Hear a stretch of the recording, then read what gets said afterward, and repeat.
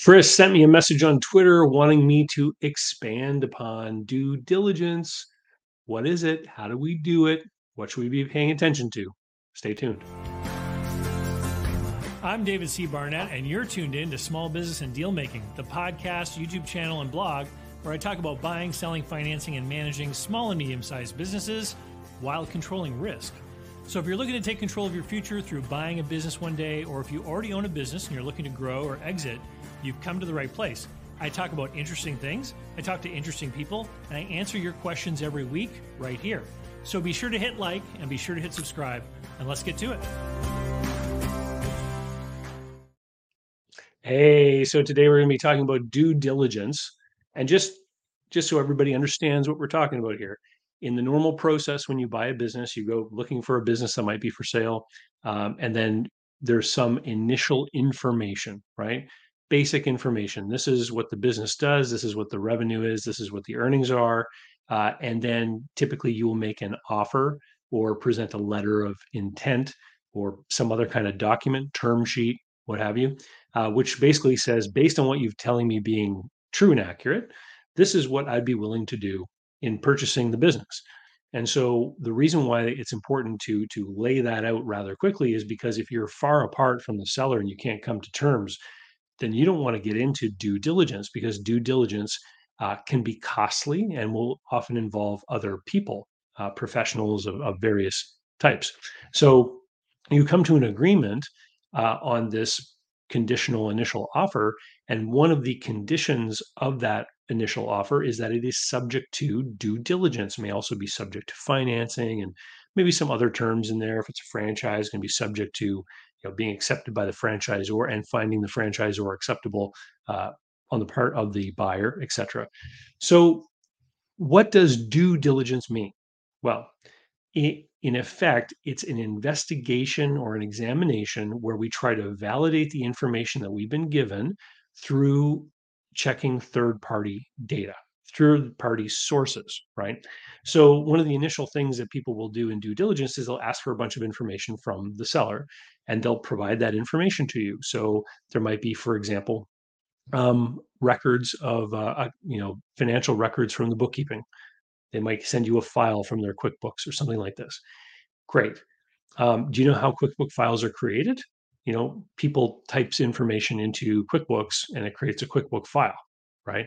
So somebody could completely fabricate a QuickBook file, which is probably pretty rare.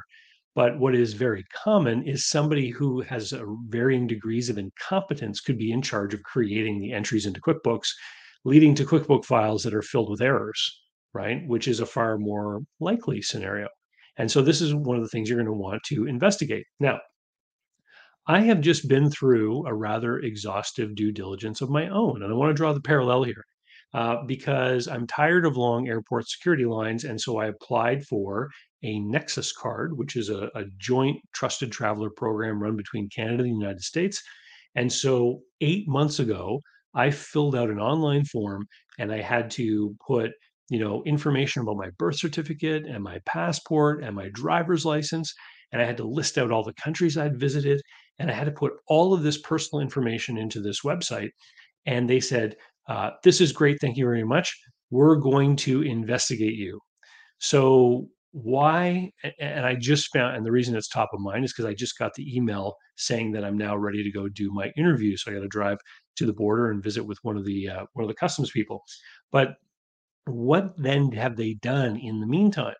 Well, they've sent an inquiry to Vital Statistics to make sure that there really is such a person with a birth certificate like the one I described.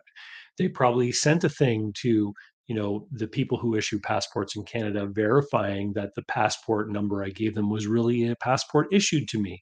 They're going to send something to the province to ask about my driver's license, right? They're going to investigate different, I put in there, I've never been convicted of a crime. They don't believe me. They're going to then examine criminal histories and records and make sure that I don't come up as a person who has, some crimes in my background. So this is an example of a due diligence. So they've gone and they've made all these inquiries with all of these third party sources and then they come back and they compare it with the information I put in. Now I'm ready to go to the next step. So, in a similar fashion, when you're doing due diligence on a business, what you're looking at is all of the other actors and bits of information. You want to validate them against what the seller has told you. So, for example, you want to investigate the customers. Is there a customer concentration issue? Is there a customer concentration issue that you may not know about? Talk a little bit more about ignorance here in a minute. You're going to look at the employees. Are all of the employees 60 years old or older? That could be an issue. The suppliers, is there a limited number of suppliers or some sole source suppliers? That could be an issue. What about competitors? You're going to want to know who the competitors are in the market, and you're going to want to investigate them a little bit as part of your due diligence.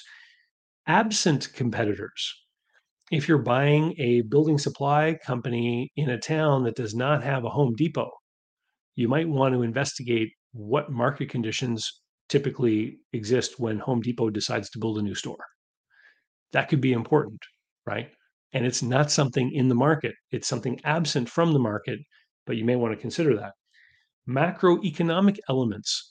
So I'm meeting increasingly more and more business searchers that are, looking for a business wherever it may be.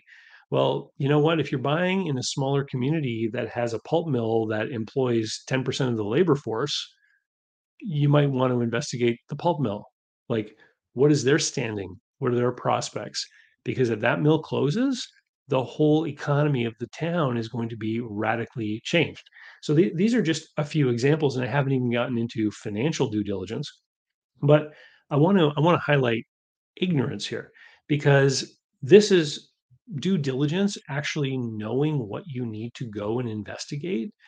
Part of it comes from understanding the industry that you're buying in. So let me give you an example. I had a one-on-one phone consultation with someone who bought a flood and fire restoration company, and the seller told him that they were doing work for over 45 insurance companies.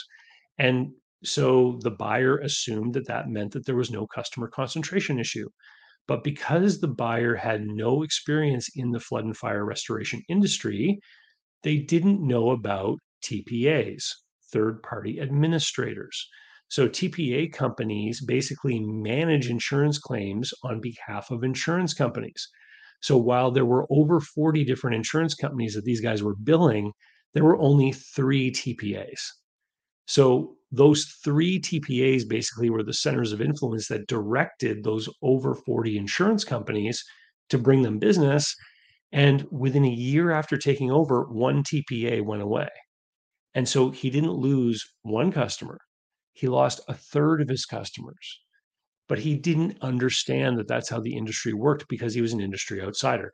And this is this is why I keep harping on the idea that you want to have some kind of industry knowledge of the industry that you're getting into. And if you don't, you want to immerse yourself. This is why you need to choose an industry so that you can dive, you know, face first into that industry, figure out who's talking about it on YouTube, read the books that are available on Amazon, find out if there's a conference, attend the trade shows, get into that industry, interview people that have retired from the industry, meet people that are in the industry in other geographies who would not be competitors you might be able to talk to. You need to learn that business as much as you can so that you know what is important in the due diligence process. Okay. Um, Financial due diligence. So, when we look at bigger companies, there is something out there called a quality of earnings report where you can hire a company that's a Q of E company that will come in and do an in-depth investigation into the financials. Great product, valuable report. Sometimes banks will require it for a big enough deal, but you're talking about a five-figure expense. And if you're going to buy a business for 3 to 100,000 to a million to 1.3 million, you're probably not looking to invest that kind of money into an investigative report of that depth, right? So, so what then do you do? Well, you have to do a little bit of this on your own. And you're going to need the help of perhaps an accountant, specifically an accountant who has some degree of experience in helping people buy businesses or doing some investigation or audit work, or I don't know, maybe someone who used to work for the tax man who has some experience in how to look at a business looking for foolishness, or hanky panky or whatever other term you want to use. So in the financial due diligence, again, we're looking for third party validation.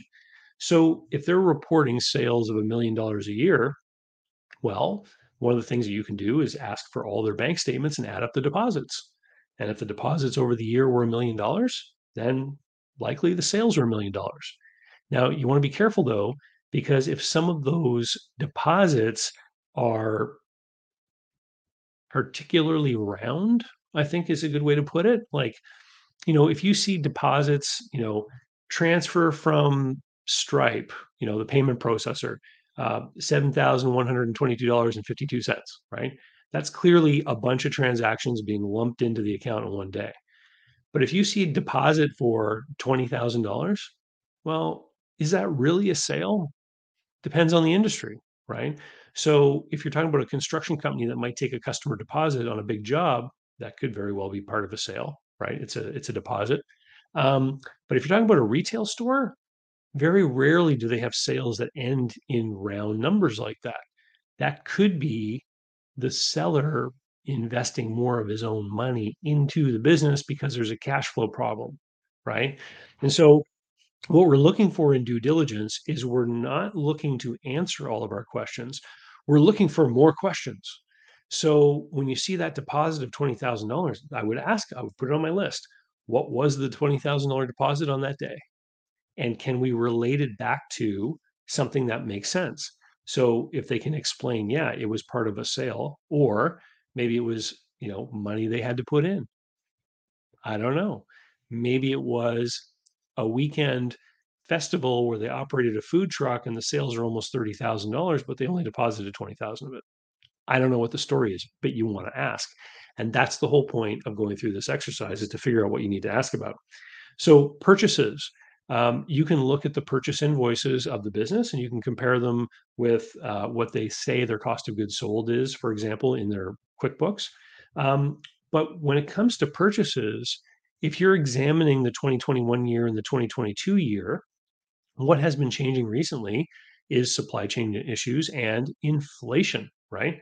So if you find out that they've been buying widgets in 2022 at $10 each, are they still $10? Right? So you're going to want to have a very recent purchase invoice, or maybe even be able to go out and find pricing information if you can online. If it's something that is advertised with a price online, you're going to want to go look. And so the March 2023 purchase invoice from the same supplier might indicate that the price is very different. And then you're going to want to look at the pricing of the company you're buying to see if they have the pricing power to push through these cost increases and maintain their margins. Because if not, then when you're doing your normalizing adjustments, when you're evaluating what the company's worth to you, you may want to go and put a lower gross margin in.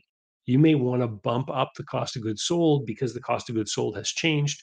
And if it's a particularly discretionary type of business, like maybe if it's a restaurant or something like that, you may not be able to increase your prices at the same rate that the costs are going up. That's going to be a problem. You want to know that before you buy the business. And I also had margins there. Um, and how have margins changed? Exactly. Right. So you go through, you dig through all this stuff, you come up with more and more questions, you keep posing the new questions to the seller. And then here's the thing. And this is the part that freaks out a lot of people. And if it freaks you out really bad, make sure you head over to businessbuyeradvantage.com and sign up for my online course, because I deal in great detail about this stuff. So you do your due diligence, and then you have to figure out what you have not been able to satisfactorily evaluate. In the world of small business, there will always be something in due diligence that you will not be able to square away to your complete satisfaction. You need to accept that. This is not, you're not buying IBM. You're not buying a strictly formalized business with a lot of controls and everything in place. You're not buying a big publicly traded company that has an internal audit department. You're buying a small business where a lot of the times the bookkeeping is an afterthought, done at night when someone has spare time, done by someone who isn't really qualified. Their annual tax returns and financial statements are produced by the accountant who's willing to do it for the lowest cost. who does no verifications, who will just simply fill out a tax return to the best of their ability because they're trying to do thousands of them, and get the owner to sign it and submit it, right? And so it is very, very, very common, number one, to discover errors in the seller's bookkeeping and accounting during the process of due diligence. Be ready for that. It's quite common. Number two, it is very common to have black holes in your understanding of the business. So you could finish your due diligence process, and I mean, I haven't even talked about legal due diligence, which is typically done by lawyers investigating to make sure there's no outstanding lawsuits or claims and that tax filings are up to date and that kind of stuff. Um, but you will come to the end of your due diligence after you look at the business and you will say, I don't fully understand this or this or this. Now, what are you going to do? You've got two options. You can run for the hills, or you can say, without understanding this, what am I willing to pay, or under what terms am I willing to still purchase this business? Okay. And that's what it comes down to, because what many other advisors would tell you is they would say, well, if you don't understand that and you think it's a risk, you need to adjust your price to reflect that. And the price adjustment is what happens when we don't use tools like seller financing. So you basically have to say to yourself, if these risks exist, if there's something in here that could get me, what am I willing to pay for the business to live with that degree of risk? And obviously, the answer is, I'm willing to pay less maybe than what my initial offer was. And so then you go back and you offer less. And what will happen is the seller will be offended. They won't want to do it. They'll say, I thought we had a deal, blah, blah, blah, blah. And it could end up being a difficult situation. However, if you're properly structuring your deals and you have some degree of seller financing, then what can happen is you can come back and you can say, look, after going through due diligence, these are the problems I'm not satisfied with. I'm willing to keep our price, but I need to adjust the terms to deal with the risks implied in these scenarios. And so, what does that mean? It might mean lower down payment, higher seller financing. It might mean breaking the seller note into multiple pieces, each of which has different terms and conditions. It might mean having part of the note subject to offset if certain conditions aren't met that were promised by the seller. They made certain claims about the business that you can't quite validate. And you say, well, I'm going to need part of the purchase price that I pay you to be tied to that. Or maybe there's going to be some kind of earnout component. And this is all going to vary upon where you are, what kind of bank financing you have in place, what rules the lender may have. Because, of course, any banker that's involved is going to be able to dictate certain terms and conditions to how these deals come together. So I'm getting off track about due diligence. I'm talking about deal making here now, but it's all part and parcel of the same thing. For most small business deals, the due diligence has got to be captained by you. Do not think that you're going to outsource this. People ask me all the time, David, can you do the due diligence for me? And my answer is always no. I have coached people through the due diligence process where I've met with them. I've got a few checklists that I've accumulated over the years. I'll share some with them. And I'll talk about the checklists, what you can expect, what you can't expect. I'll explain the process that they need to go through in their thinking and sort of coach them along.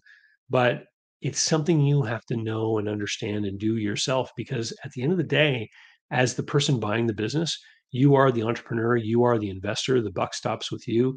And when you get into business, yes, there's all kinds of great opportunity and upside, but it comes with great responsibility. And the primary responsibility is towards your own equity capital, the money you're putting in, your down payment, your family's future, etc. You're buying a business because you want to reduce risk. You want to buy a business that's already profitable.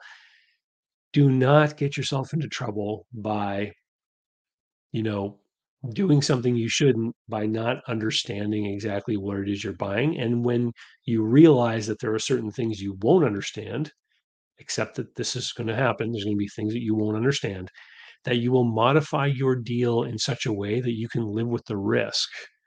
And I've seen people do that. I've seen people make an offer, get into due diligence, amend their offer, negotiate a whole other set of rounds, back and forth, work out a deal that they could live with given the unknowns, do deals, and then some of the unknowns bite them. And because they reformulated their deal properly, they were able to manage it and survive versus somebody who maybe borrowed all the money from a bank and then there's no real recourse because they still owe the bank, right? Anyway, food for thought. Thanks for tuning into the channel. Again, head over to businessbuyeradvantage.com if you want to learn more about how to buy a business in a risk controlled way um, that works and is done by people all the time, all over the place. And with that, we'll say see you later. And I'll head out with a message from our channel sponsor this year. Special thanks go out to today's video sponsor, Mark Willis of Lake Growth Financial. Mark helps people better manage their personal wealth and business finances through the Bank on Yourself insurance strategy. This is something I've done personally and have gotten lots of positive feedback from people I've worked with over the years. Go to newbankingsolution.com to find a playlist of all the interviews I've done with Mark and to learn more about the advantages of these programs. While there, sign up to arrange a conversation about what this solution might look like for you. So, how can you learn more about buying, selling, financing, and managing small and medium-sized businesses? Easy. Head over to my blog site at davidcbarnett.com. You'll find hundreds of articles and videos, all for free. You'll find links to my books and online courses, and you can sign up for my email list and get emails covering topics that interest you and be notified of new videos.